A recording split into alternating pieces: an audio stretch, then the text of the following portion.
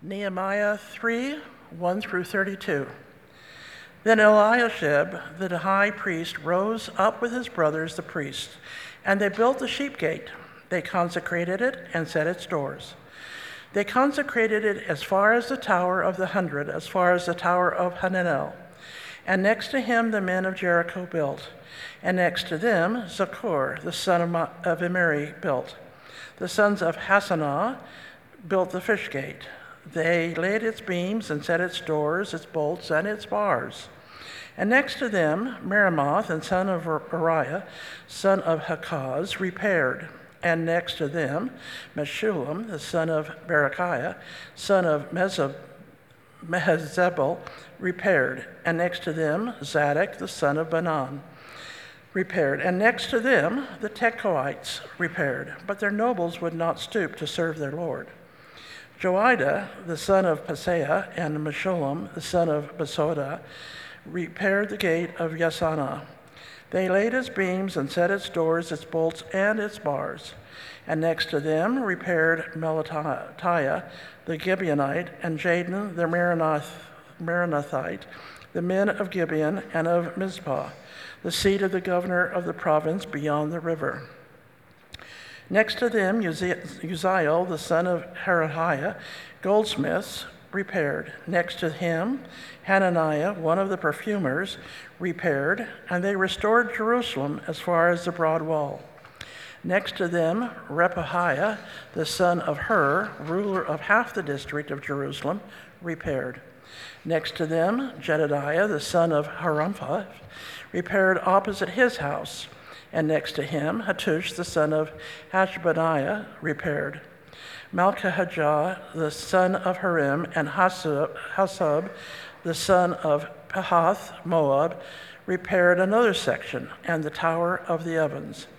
Next to him, Shalom, the son of Halohesh, ruler of half the district of Jerusalem, repaired, he and his daughters.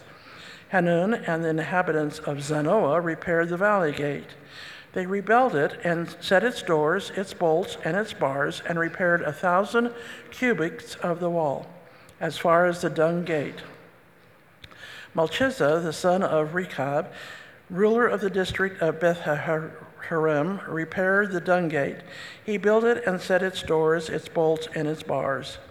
And Shallum, the son of Hosea, ruler of the district of Mizpah, repaired the fountain gate. He rebuilt it and covered it and set its doors, its bolts, and its bars. And he built the wall of the pool of Shelah, of the king's garden, as far as the stairs that go down from the city of David. After him, Nehemiah, the son of Azbuk, ruler of half the district of Bethzur, repaired to a point opposite the tombs of David, as far as the artificial pool, and as far as the house of the mighty men. After him, the Levites repaired Rehum, the son of Bani. Next to him, Hashabiah, ruler of half the district of Keilah, repaired for his district. After him, their brothers repaired Bavai, the son of Henadad, ruler of half the district of Keilah. Next to him, Ezer, the son of Jeshua, ruler of Mizpah, repaired another section opposite this ascent to the armory at the buttress. After him, Baruch, the son of Zabbai, repaired another section from the buttress at the door of the house of Eliashib, the high priest. After him, Meremoth, the son of Uriah, son of Hakaz, repaired another section from the door of the house of Eliashib to the end of the house of Eliashib. After him, the priests, the men of the surrounding area, repaired. After them, Benjamin and Hashub repaired opposite their house. After them, Azariah, the son of Messiah, son of Ananiah, repaired beside his own house.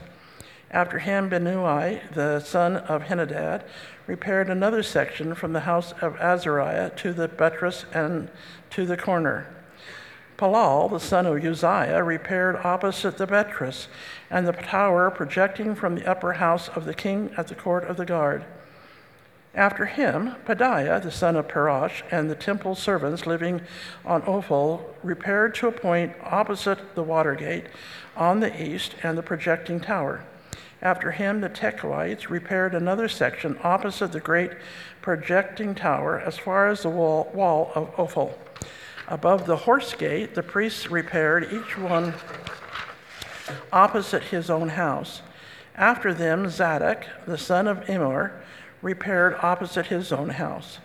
After him, Shemaiah, the son of Zechariah, the keeper of the east gate, repaired. After him, Hananiah, the son of Shelemiah, and Hanun, the sixth son of Zelophehad, repaired another section. After him, Meshullam, the son of Berechiah, repaired opposite his chamber. After him, Malchiah, one of the goldsmiths, repaired as far as the house of the temple, of the temple servants and of the merchants, opposite the muster gate, and to the upper chamber of the corner. And between the upper chamber of the corner and the sheep gate, the goldsmiths and the merchants repaired.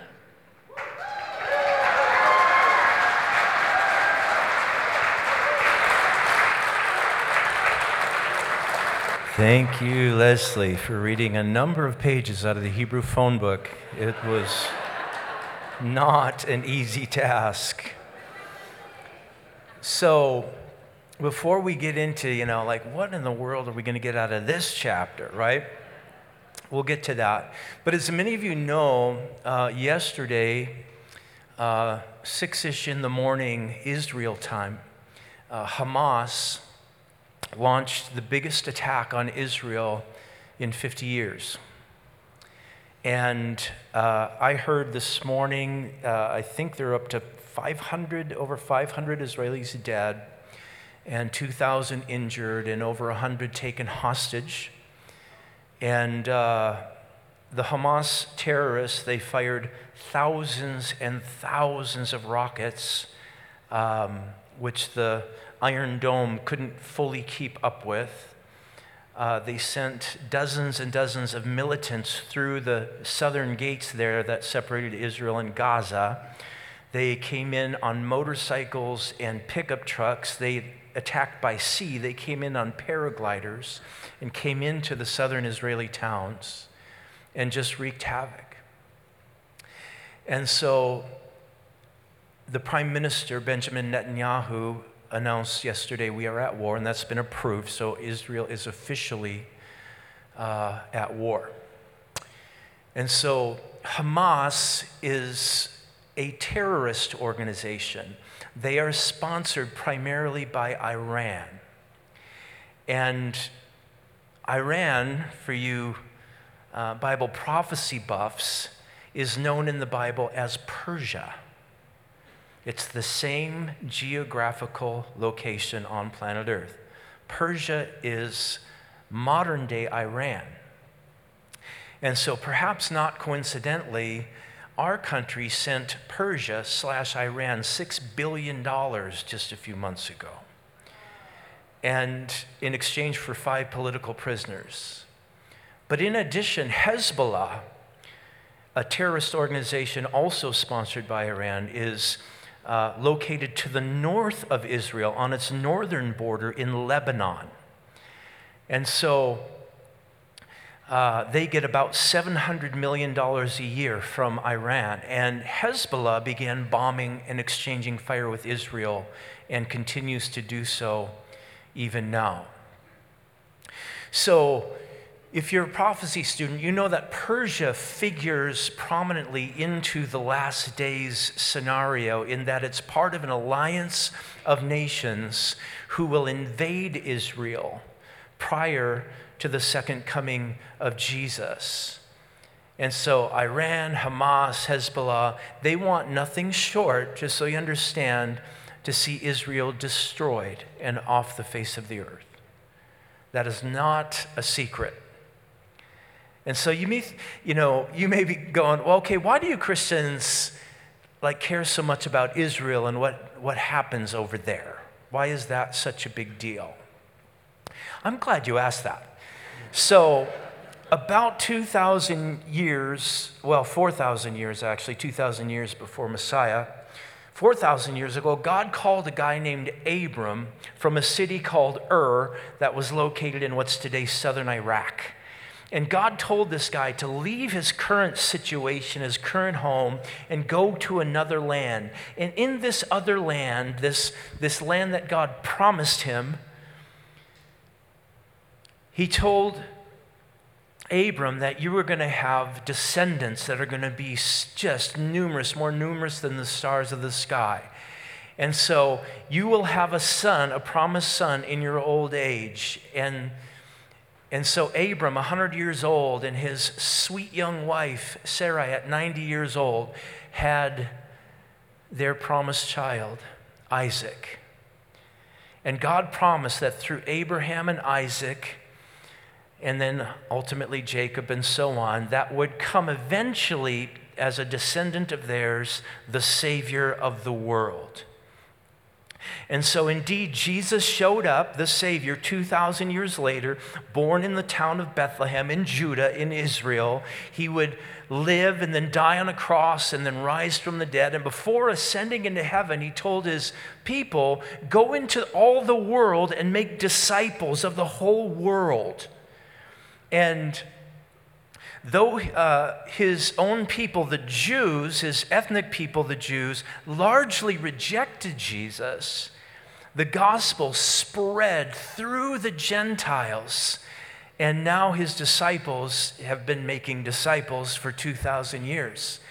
And so, though Israel was effectively destroyed shortly after Jesus ascended back into heaven, and they were scattered into all the world. First, the temple destruction in 70 AD, and then Hadrian, the Roman emperor, came in and just drove everybody out, and they were dispersed, and had been for close to 1,900 years.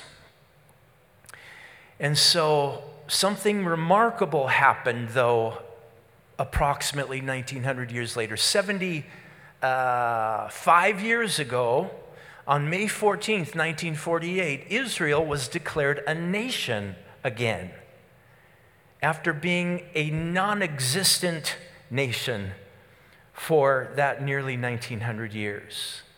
And so Jews had begun returning to Israel in the late 1800s in what they call the Aliyah.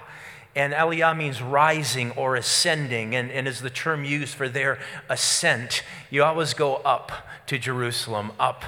So they ascend back to their homeland. When a Jew who lives anywhere else in the world goes back to Israel, even if they've never been there before, they're making their Aliyah, their ascent. And so the Bible predicted that not only would the Jewish people return to the promised land after being scattered throughout the world for centuries and centuries, but it would then, when it did return, it would be surrounded by peoples who hated them. And Israel would become the center of the world's attention again. The Bible further predicts that there will be a brief peace in the region orchestrated by a powerful political leader. That's coming. That's in the future.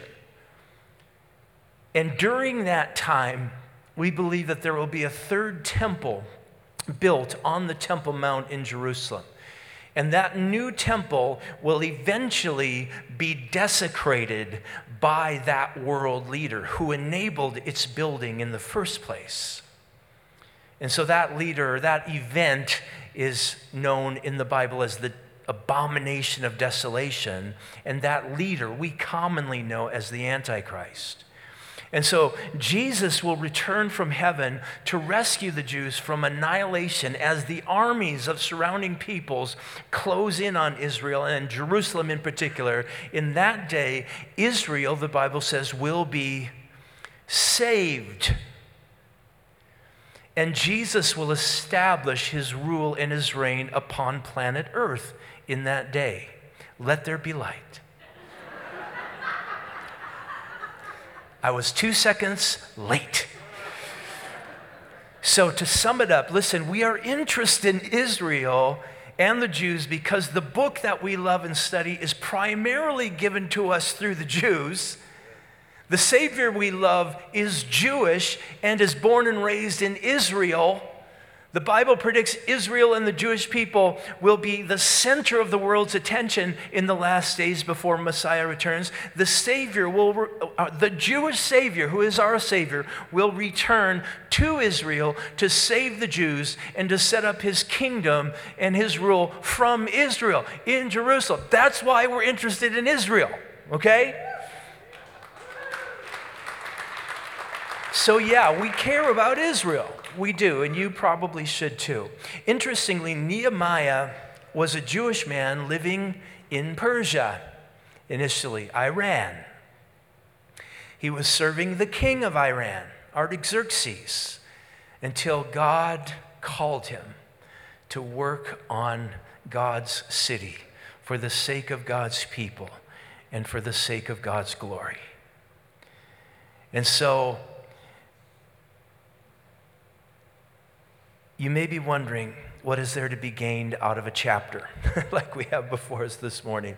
You know, many commentators just kind of jump over these passages. But we believe, here at Lighthouse, we believe that all Scripture, not most, all Scripture is breathed out by God and is, according to 2 Timothy 3:16, profitable. Profitable. That the man or the woman of God may be thoroughly equipped unto every good work. So every bit of Scripture breathed out by God and is profitable. So the challenge for us this morning in this chapter of a Hebrew phone book is, where's the profit? Where's the gold in this here chapter? And so we will discover, in fact, I just concluded this morning when I was here earlier. We're going to have to do a second Sunday on this chapter, but that's okay. So just to recap real quick, God's city, Jerusalem, is a dump. The wall is in ruins. God's people are being mocked and ridiculed. They're canceled by YouTube and TikTok and all the rest. It's been that way for years. And then Nehemiah shows up with Persian captains of the army with him, and he's got authorization letters from the Persian king Artaxerxes to authorize him to do what he wants to do. And first Nehemiah rests for 3 days, then he secretly inspects the ruins of the wall at night. Doesn't tell anybody what his plans are to this point. Then, at a certain point when he's ready, he calls all the people, the surrounding peoples of God together, and he tells them his plan. He's been called by God, he tells them, to lead them in rebuilding the wall. In effect, he was saying, I'm called by God, and you're called by God. God called me in the Persian palace of King Artaxerxes. God is calling you right now through me. This is God calling you. And they said, we are in. Sign us up. Let's do this thing. So in our chapter 3, the Hebrew phone book, the work begins. 38 individuals are named specifically. There are many unnamed people that are referred to in our chapter. There are numerous teams of people that have formed to do the work of God, the rebuilding of the wall around God's city. So there's so many lessons to be gleaned. Let's at least get through a couple of them this morning. Number one, we are saved to work. We are saved to work. Now that might land on your ears a little funny. I did not say we are saved by works. I said we are saved to work. Ephesians 2:10, let me prove it to you. We are his workmanship, created in Christ Jesus for good works, which God prepared beforehand that we should walk in them. We've been saved in Christ for good works. Titus 3:8, This is a trustworthy saying, and I want you to insist on these things so that those who have believed in God may be careful to devote themselves to good works. These things are excellent and profitable for people. This is excellent. God's people being adorned with good works is profitable to them and excellent, meaning it's profitable for everyone. Excellence is typically profitable for everybody. Hebrews 10:24, let us consider how to stir one another up to love and good works.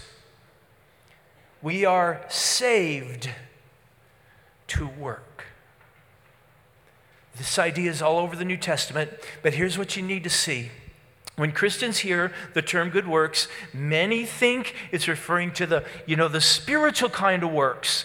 It's the stuff like praying and witnessing and tithing and digging wells in third world countries and those kind of things. And they separate their lives into two distinct categories. The sacred, that's the prayer and the tithing and the digging the wells for third world people. And then there's the secular, that's the other stuff.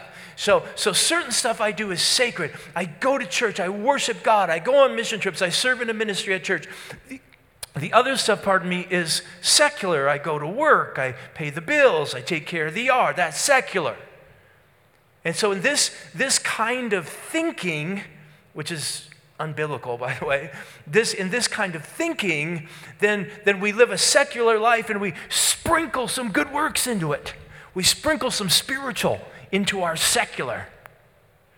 Like we sprinkle some salt and pepper on our burger or whatever. The meat of our life is secular, but I'm going to sprinkle some spiritual in there. I serve the Lord, we may think. When I went to Guatemala and helped, pay for and dig that water well in that village, but now I'm back in my secular life, at my job or in my cubicle or wherever it is. So in our chapter, we have people who have committed to working on a building project. And every day they would wake up early, they would go to work, they would dig holes and remove debris and move materials from one place to the other and set stones and hang gates and generally get dirty all day long. Now that doesn't sound very spiritual, does it? But it absolutely is.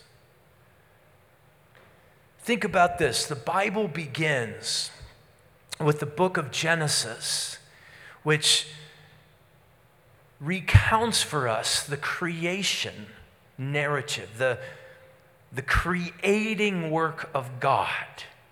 For 6 days, God worked to create everything that there is, the heavens and the earth. And then the earth was formless and void. It was just a mess and chaotic. And then God went to work to bring out order out of that chaos. And he began to form the formlessness, and he created the beasts of the field and the birds of the air and the creatures of the sea. And finally, he created the creature that would uniquely bear his image, and that would be man. God created man, male and female version. Somebody, is that for the females? Okay, I'm with you. Because it's all good. I'm pro-man, I'm pro-woman. So it's. But listen to this, Genesis 2:2, and on the seventh day, God finished his work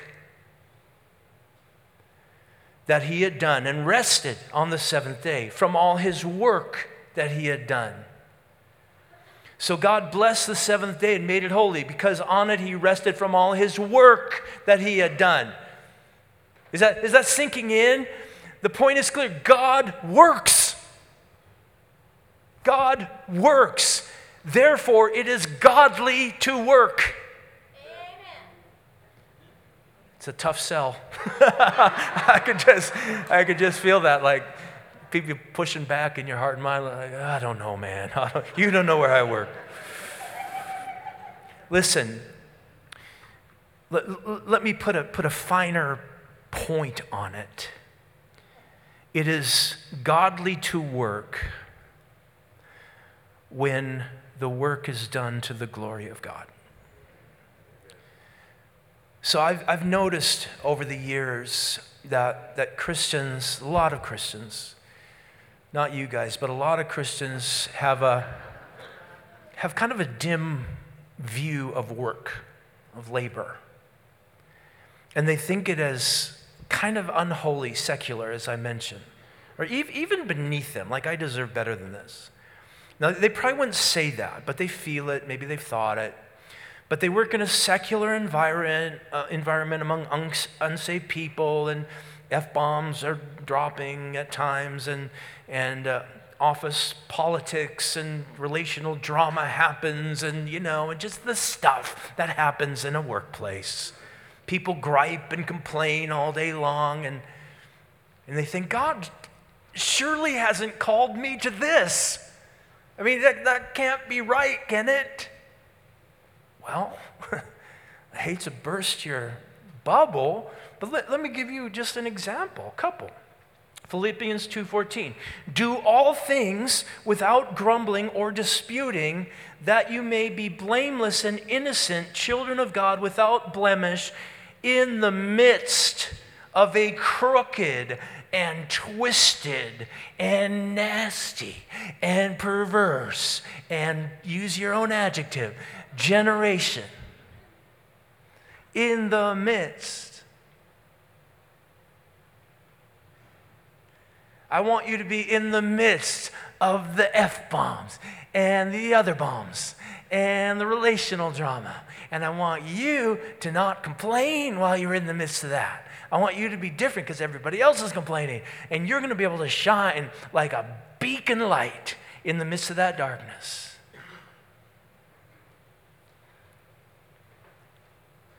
What about this? Colossians 3:23, whatever you do, work heartily. Work heartily. This should be on your desk. Work heartily as for the Lord, not for men, knowing that from the Lord you'll receive the inheritance as your reward. You are serving the Lord Christ. Give it all you got at that secular workplace. Ephesians 6 says you should even give it all you got when the boss isn't around. Why? Because in reality, your boss is Jesus. That's why. And he's watching you, and he sees the effort you're giving.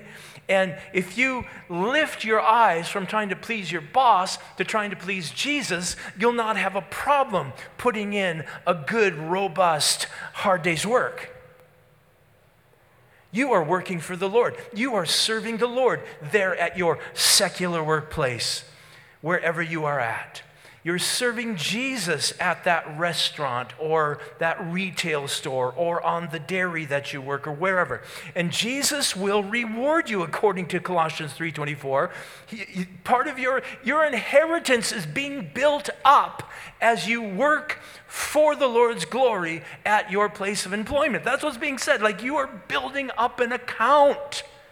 When you go in with your eyes on Jesus and do your job unto the Lord, it's as if you went on the mission field to serve the Lord on the mission field. God doesn't make this differentiation.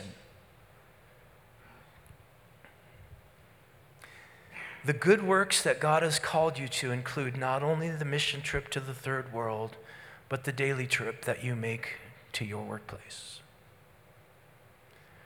So, question. Do you have more ordinary days or more extraordinary days in your life? I'll answer it for you. Ordinary. Because if you had more extraordinary days, by definition, they wouldn't be extraordinary. Gotcha. So,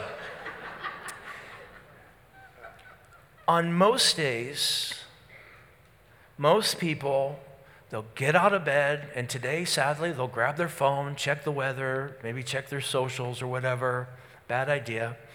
But perhaps they brush their teeth, they jump on the scale, and then they deal with depending on what the scale said, either depression or elation, And if you're a smart believer, a mature believer, you've got a little discipline dialed in the morning to be in the Word and prayer for a few minutes and get your heart set on God, and you jump in the car, you drive through Starbucks, you get a bucket of coffee, you go to work where you deal with the aforementioned F-bombs and all the rest that happens at work, And you do your job, you head home, you're a little too tired to cook, you drive through Chick-fil-A, get a chicken sandwich, waffle fries, you go home, dog barfed on the carpet, you clean it up, you're not all that hungry anymore, so you force that chicken sandwich, those waffle fries down, and then you watch a little news, you get upset, you get anxious watching the news, so you dial in a little Netflix, you binge a little, take the edge off of that anger, whatever, and you go to bed, and you get up and you do it again. Most of the days we live out are going to be kind of ordinary. There will be some extraordinary ones, and we're going to see that. There will be some extraordinary days in Jerusalem as we're going to see revival break out for a brief period of time in the back half of the book. But most of our days are going to be kind of ordinary days. It's going to be the mundane, the daily stuff. I don't know who said it, but someone said, the problem with life is that it's just so daily. So that being said, wise is the Christian who learns the lesson that God taught Elijah. Elijah, who is a part of some just dramatic manifestations of God's power and presence. I mean, incredible things happened in his life. But after he challenged and defeated the prophets of Baal at Mount Carmel, he fled from Jezebel to a cave in the wilderness. And many actually, commentators believe it was the very spot where Moses hid in the cleft of the rock, a cave in the side of the cliff there, and God passed by Moses. So many think this is exactly where Elijah was. Be that as it may, the Lord spoke to Elijah and said, "What are you doing here, Elijah?"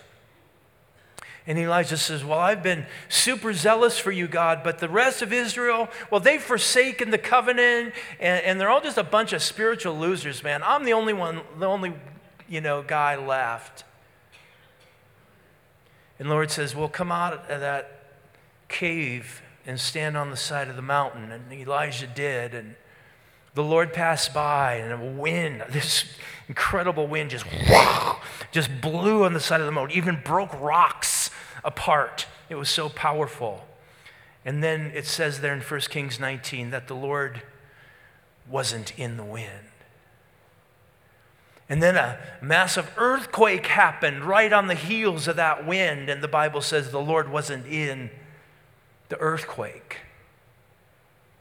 And then a fire, just a raging fire, just combusted in front of Elijah on that hill, and the Bible says the Lord wasn't in the fire.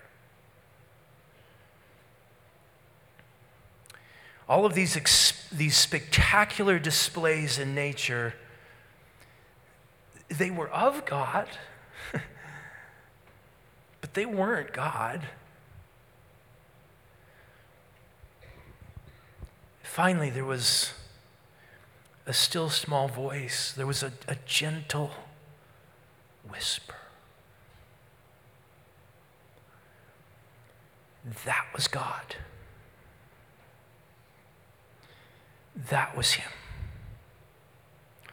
Who would have thought of finding God there? In the small voice, the small whisper. Almighty God found where?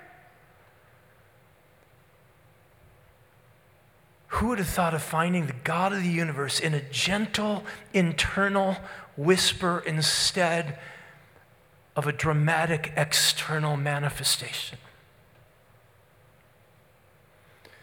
Many are still looking for God in those dramatic external manifestations. That's where God is. That's where he is. Young Christians are particularly susceptible to this. Certainly, God does do dramatic things on occasion. Yes, he does. But we don't want to chase dramatic things or think that God is in the dramatic thing, because God himself is with us and in us and speaking to us moment by moment on any given day. And you have to tune down. You have to tune out the noise and tune down to hear the gentle whisper of Almighty God inside of you.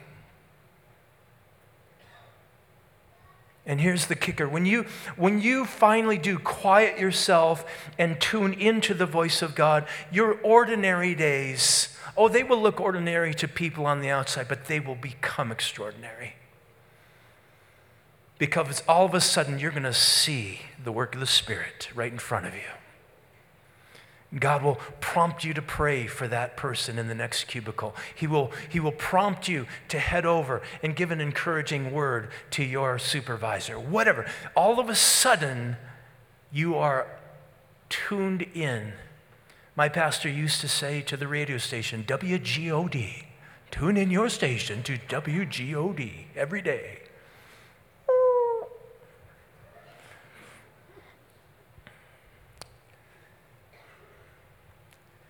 When you do that, when you do what you do for the glory of your God, then whatever you do becomes sacred and special and meaningful. Washing the dishes, doing housework.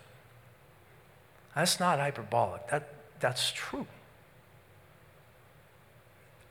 All of Christ for all of life. Whatever you do, we do unto the glory of God. It's all sacred. That's the idea.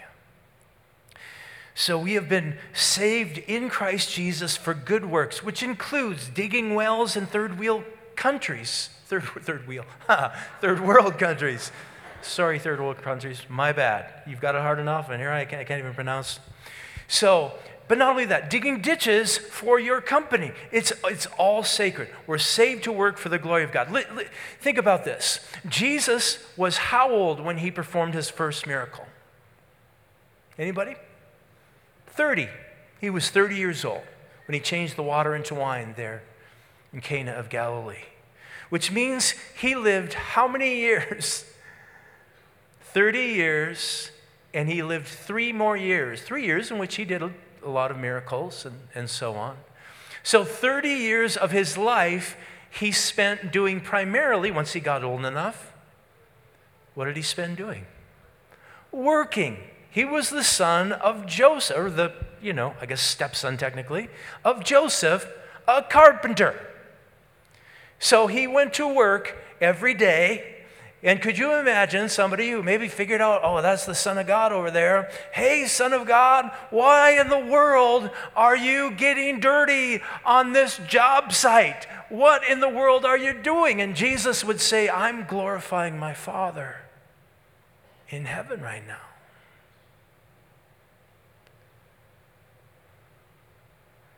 He wouldn't say, well, I got 30 years of secular life I got to deal with, and then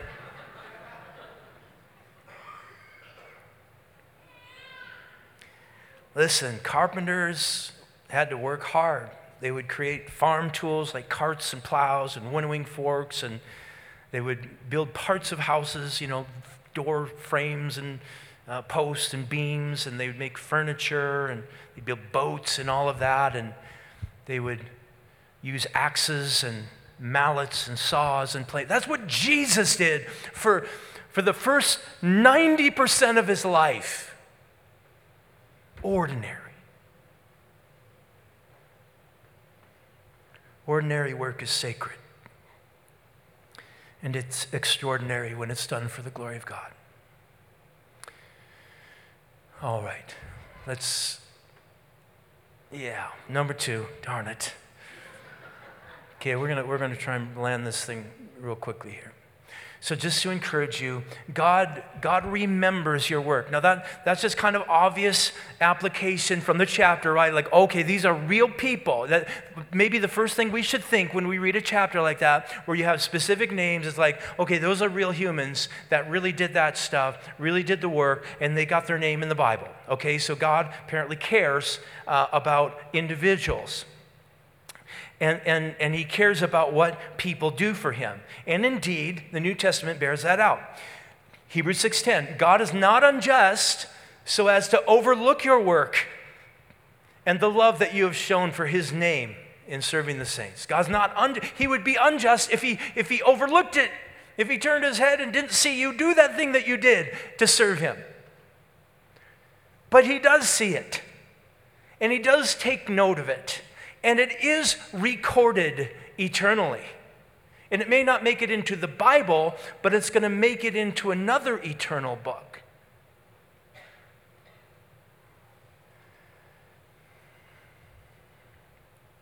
There are things you do for the Lord that no one sees. God does see. There are things that you do for him that perhaps no one appreciates. Maybe nobody has ever said thank you for that thing that you've done or been doing. Listen, God appreciates it. Everything you do for him is remembered. Everything you do for him will be rewarded. Those things will go toward your eternal inheritance. 1 Peter 1:3, God has caused us to be born again to a living hope through the resurrection of Jesus from the dead, to an inheritance that is incorruptible, undefiled, unfading, waiting in heaven for you.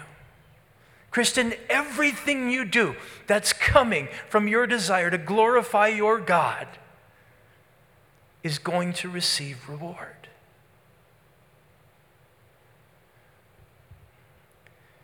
When you consecrate your life to God to serve him, your life will not be wasted. It will be invested.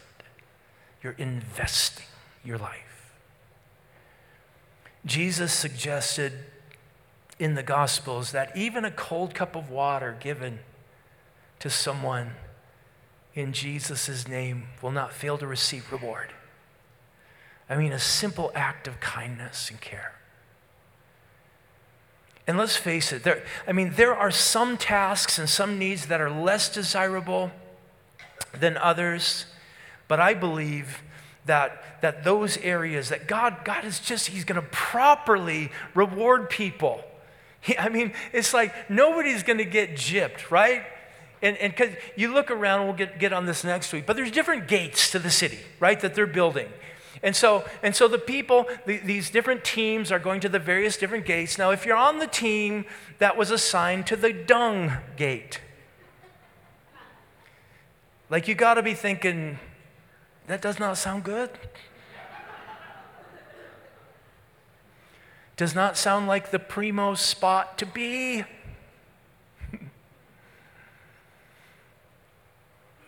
I was FaceTiming with my son and my granddaughter, Mia, a few days ago, and Mia's in the bathtub, and Luke's, letting her splash around, and we're talking, and Mia's just having a blast, and all of a sudden she gets kind of serious, and she's just holding on to the side of the bathtub, and she's looking up at her dad and looking at her grandpa on the phone, and all of a sudden these little brown balls come out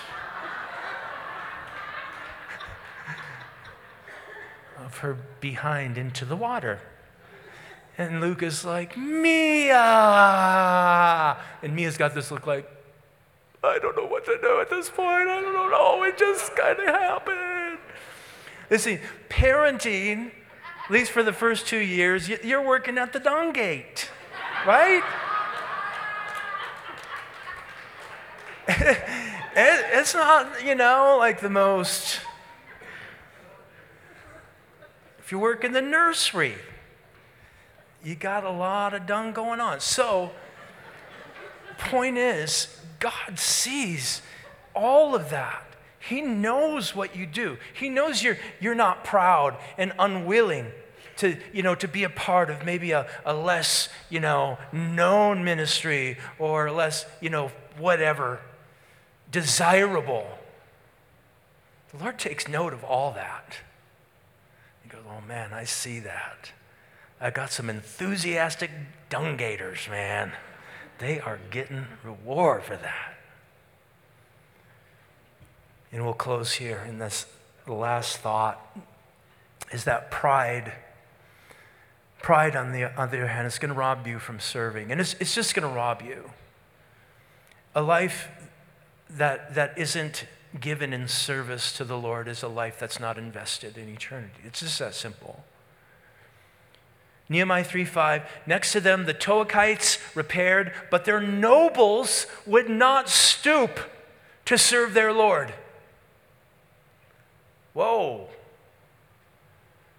The Tekoites, they had some nobles among them, elites in their midst. Every society does.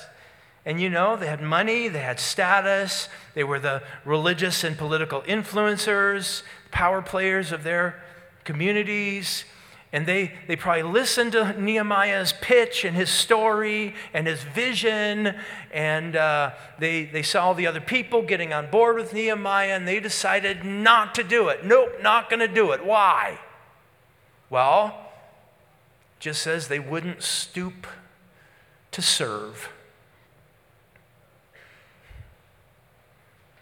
Perhaps they thought, that Nehemiah guy, who's he think he is coming over here from Persia?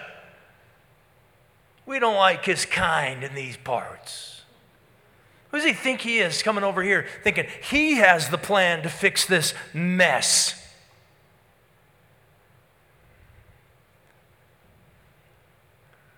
People love to criticize the leader, that's for sure. Maybe they just weren't comfortable getting dirty.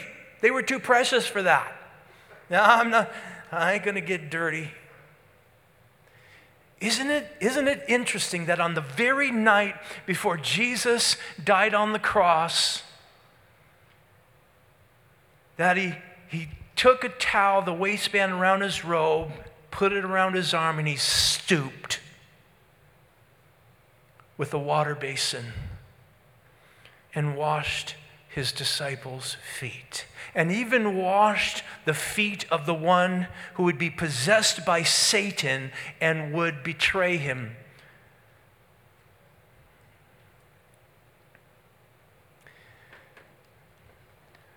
Listen, if you're wealthy and you got a bunch of money, good works are the antidote to a wasted life. A lot of rich people waste their life. Gaining the whole world, forfeiting their soul. 1 Timothy 6:17 says, "As for the rich in this present age, charge them not to be haughty, nor to set their hopes on the uncertainty of riches, but on God, who richly provides us with everything to enjoy. They are to do good, to be rich in good works, to be generous, ready to share, thus storing up treasure for themselves as a good foundation for the future, so that they may take hold of that which is truly life." The danger of amassing riches is you begin to be deceived into thinking that this is life. It's the nice houses and the cars and that's not life.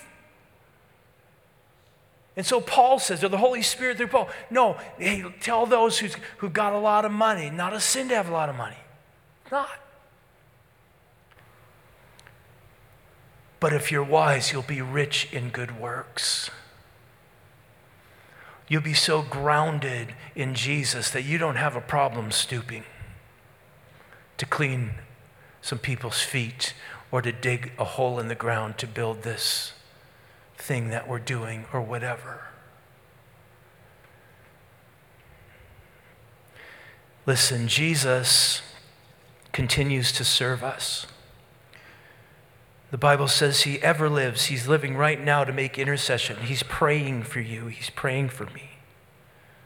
I don't know of any promise in the Bible that gives me more confidence that I'm going to make it than that. Jesus is praying for me. Not only that, but he's preparing a place.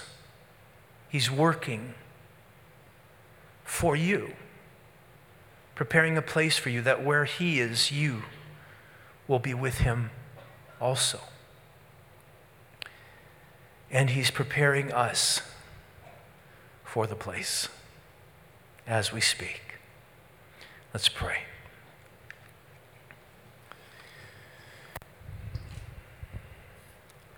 God, we thank you for the richness and just the simplicity of the lessons that can come out of a chapter like this. And so, Lord, as we just kind of move into a time of worship and communion, and I pray that we would not be stubborn with the Holy Spirit and resistant to the work that he wants to do.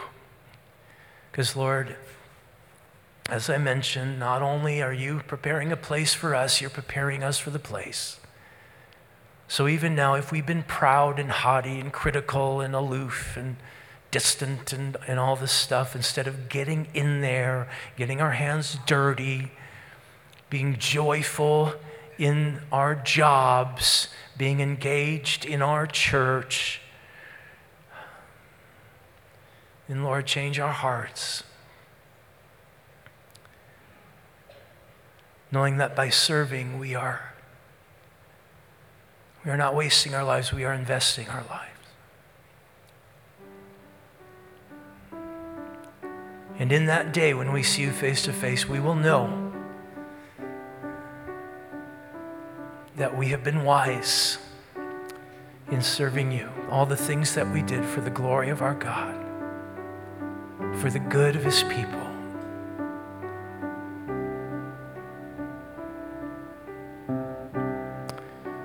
So, Lord, I pray that you would grant us repentance this morning and that hearts would be humble. Say, God, forgive me, renew me. And Lord, I just want to consecrate my life to you, anew and afresh this morning. Live out my life for you, whatever that means. If that's just a big attitude adjustment, going into work tomorrow morning. Big adjustment in what comes out of my mouth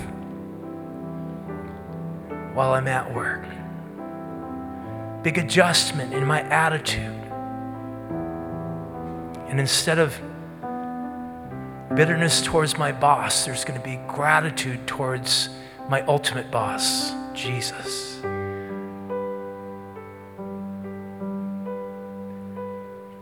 So, Spirit of God, search us, see if there's any wicked way in us, and lead us in the everlasting way. If you are a Christian here this morning, you are invited to make your way to a communion table, and you can do that right now.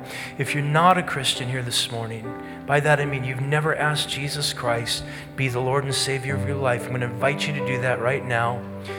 You need to believe that he died on the cross for your sins, that he rose from the dead. And if you will profess him, confess him as your Lord and Savior, you will be saved. And if you're ready to do that, I want you, right where you're seated right now, to pray a prayer. Pray this prayer after me. Say, Lord Jesus, I come to you now just as I am. I believe in you, that you died on the cross for my sins, that you rose up from the grave. And now I put my faith in you. Wash away my sins and make me brand new. I give you my life. In your name I pray. Amen.